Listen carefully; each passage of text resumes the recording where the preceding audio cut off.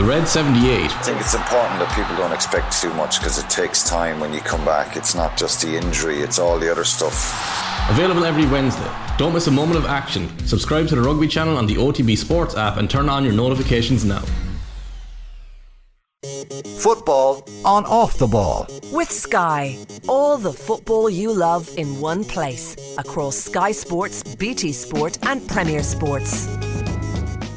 Alright, you're welcome back to Thursdays Off the Ball. If you missed Pat Ryan and Anthony Nash, you can listen back to the full podcast. Just get onto the OTB GAA stream wherever you listen to your podcast. Loads of good stuff up there. If it's hurling you're looking for, there is 2 episodes of the hurling pod from this week with Will and the lads. Great stuff from the football pod also with James and Paddy and Tommy, and some great analysis from Colin Boyle for Monday night. So all that waiting for you right now. In the Europa League, it's Manchester United 1, Real Betis 1, with around 40 minutes gone at Old Trafford. United went in front on 6 minutes. Marcus Rashford with a brilliant finish from about 12 yards out, smashed it into the roof of the net. Very calm finish from Rashford for a unchanged Manchester United from the defeat against Liverpool. But Real Betis have come back into it. United quite dominant in possession, but then a mistake. Casemiro gave the ball away, and a beautiful finish from a Jose Perez. Remember him of Leicester City and Newcastle United, over on the right hand angle of the penalty area, and smashed it low right in off the far post, beat David De Gea. So heading towards half time, Manchester United 1, Real Betis 1. Earlier it finished 2-2 between Sporting Lisbon and Arsenal, and West Ham 2-0 winners against Larnaca in the Europa Conference League. Not going particularly well for the Irish at the Players' Championship. Seamus Power 1 over par. He is through 6 holes of his opening round. Shane Lowry 3 over par through 10. Rory McIlroy finished up on 4 over par. Chad Ramey, pretty much an unknown PGA Tour player, leads the way on 8 under par, 1 shot clear of Colin Morikawa. Now though, we want to turn our attention to the WSL, and a huge weekend in the WSL with the top 2 in the table clashing on Sunday, with Chelsea take on Manchester United. To chat about this, delighted to be joined by Rachel O'Sullivan from Girls on the Ball. How are you keeping, Rachel? I'm very well, thanks. How are you?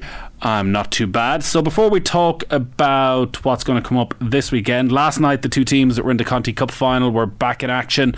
Arsenal, the winners, a good win for them. Chelsea had a victory as well. Is this a 2-horse race for the league between Chelsea and Manchester United, or are Manchester City and Arsenal still in this? City 3 points behind United, Arsenal 6 points behind United, but with a game in hand.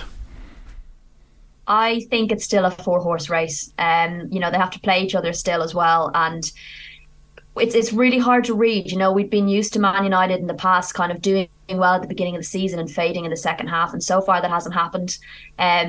Chelsea are serial winners. Manchester City have form for creeping up the league without people really looking over their shoulder when they should be. And of course, Arsenal are still in there fighting for Champions League. So I don't think it's a 2-horse race yet. Arsenal have some momentum now as well, having been beaten by Chelsea after the international break. A really strong response in the Conti Cup final. It was interesting, Emma Hayes' comments afterwards, a little bit of complacency she felt in that Chelsea performance. Did last night's victory for Chelsea in the league, does that erase the memories of Sunday? Was there any signs of complacency last night? Was this a rejuvenated Chelsea that beat Brighton? It's kind of hard to tell. I mean, they did, of course, dominate the match, but you would expect that when they're playing Brighton. But it was quite a change side from the side we saw against Arsenal. But I'd say they very much put that Conti Cup final to bed. They've still got a lot to play for. They've still got the league to play for, the FA Cup. They're still in Champions League. So I think they'll very much have turned their heads to that and tried to put it behind them.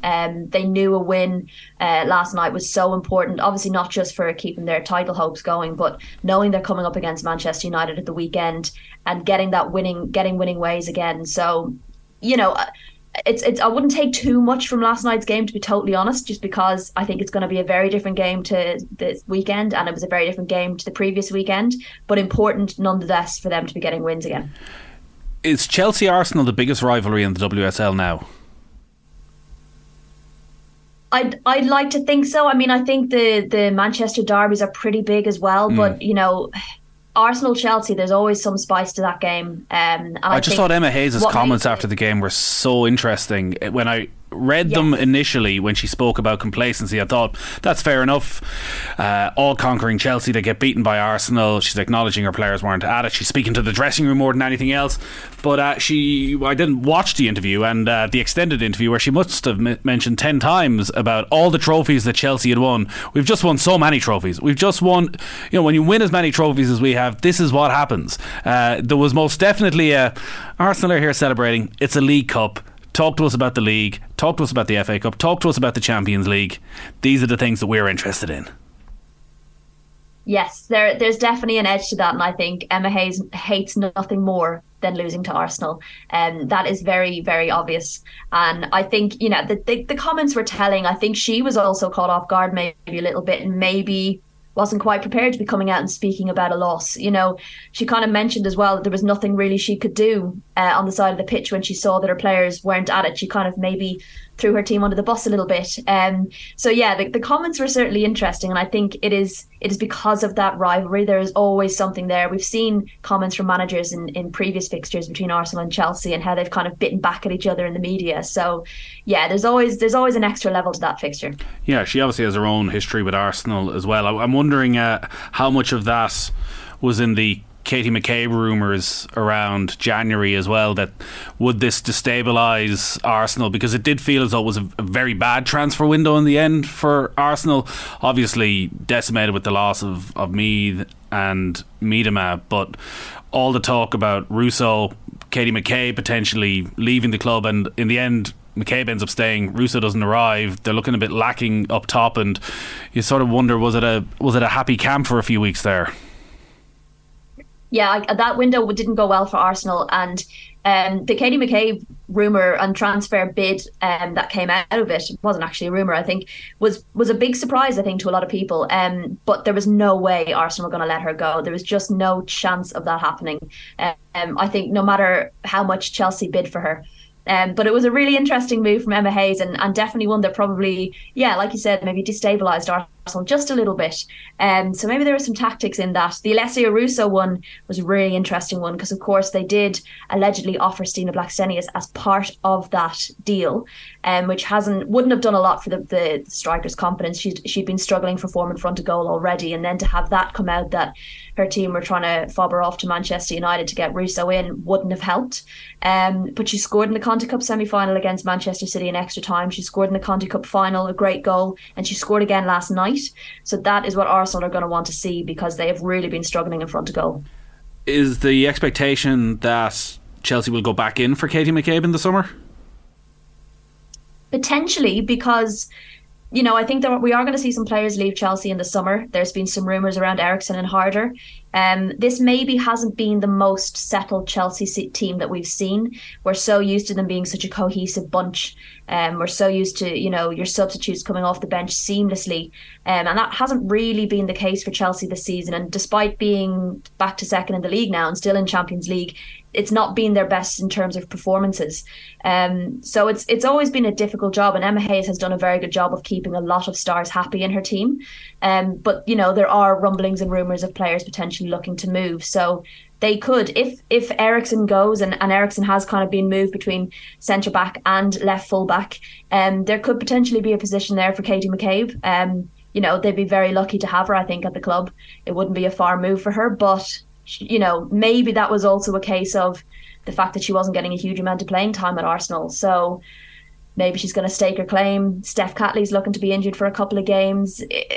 I don't know, it's moving parts, but I think at the moment she appears to be, and always has appeared to be, a gunner through and through. But Chelsea's definitely tempting.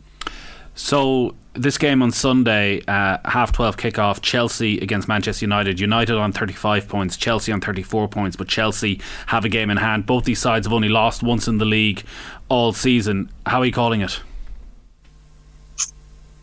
I feel like Chelsea are serial winners. They're the only side Manchester United haven't beaten in a competitive fixture. United have gotten one over on the other teams, the other top teams. They're in the best position to beat them than they've ever been, I think. I think it might be a very close match.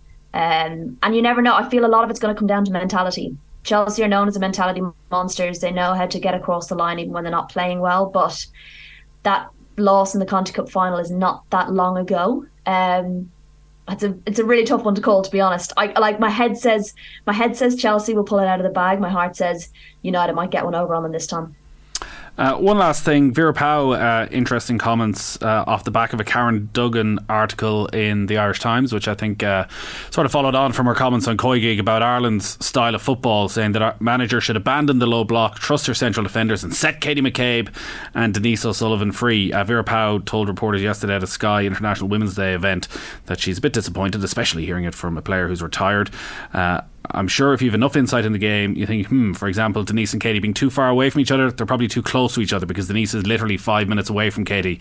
So actually it's the opposite, and goes deep, in fairness to Vera Pauw, into her belief in her system. It's interesting because we have got to a stage where everyone wants to get to now around this team, where it's not about facilities, it's not about resources. There's actually a good insight into the tactics of this group, and Ireland are incredibly strong defensively, but now as we get closer to the World Cup, people are questioning how are they going to score enough goals to win games in a knockout competition.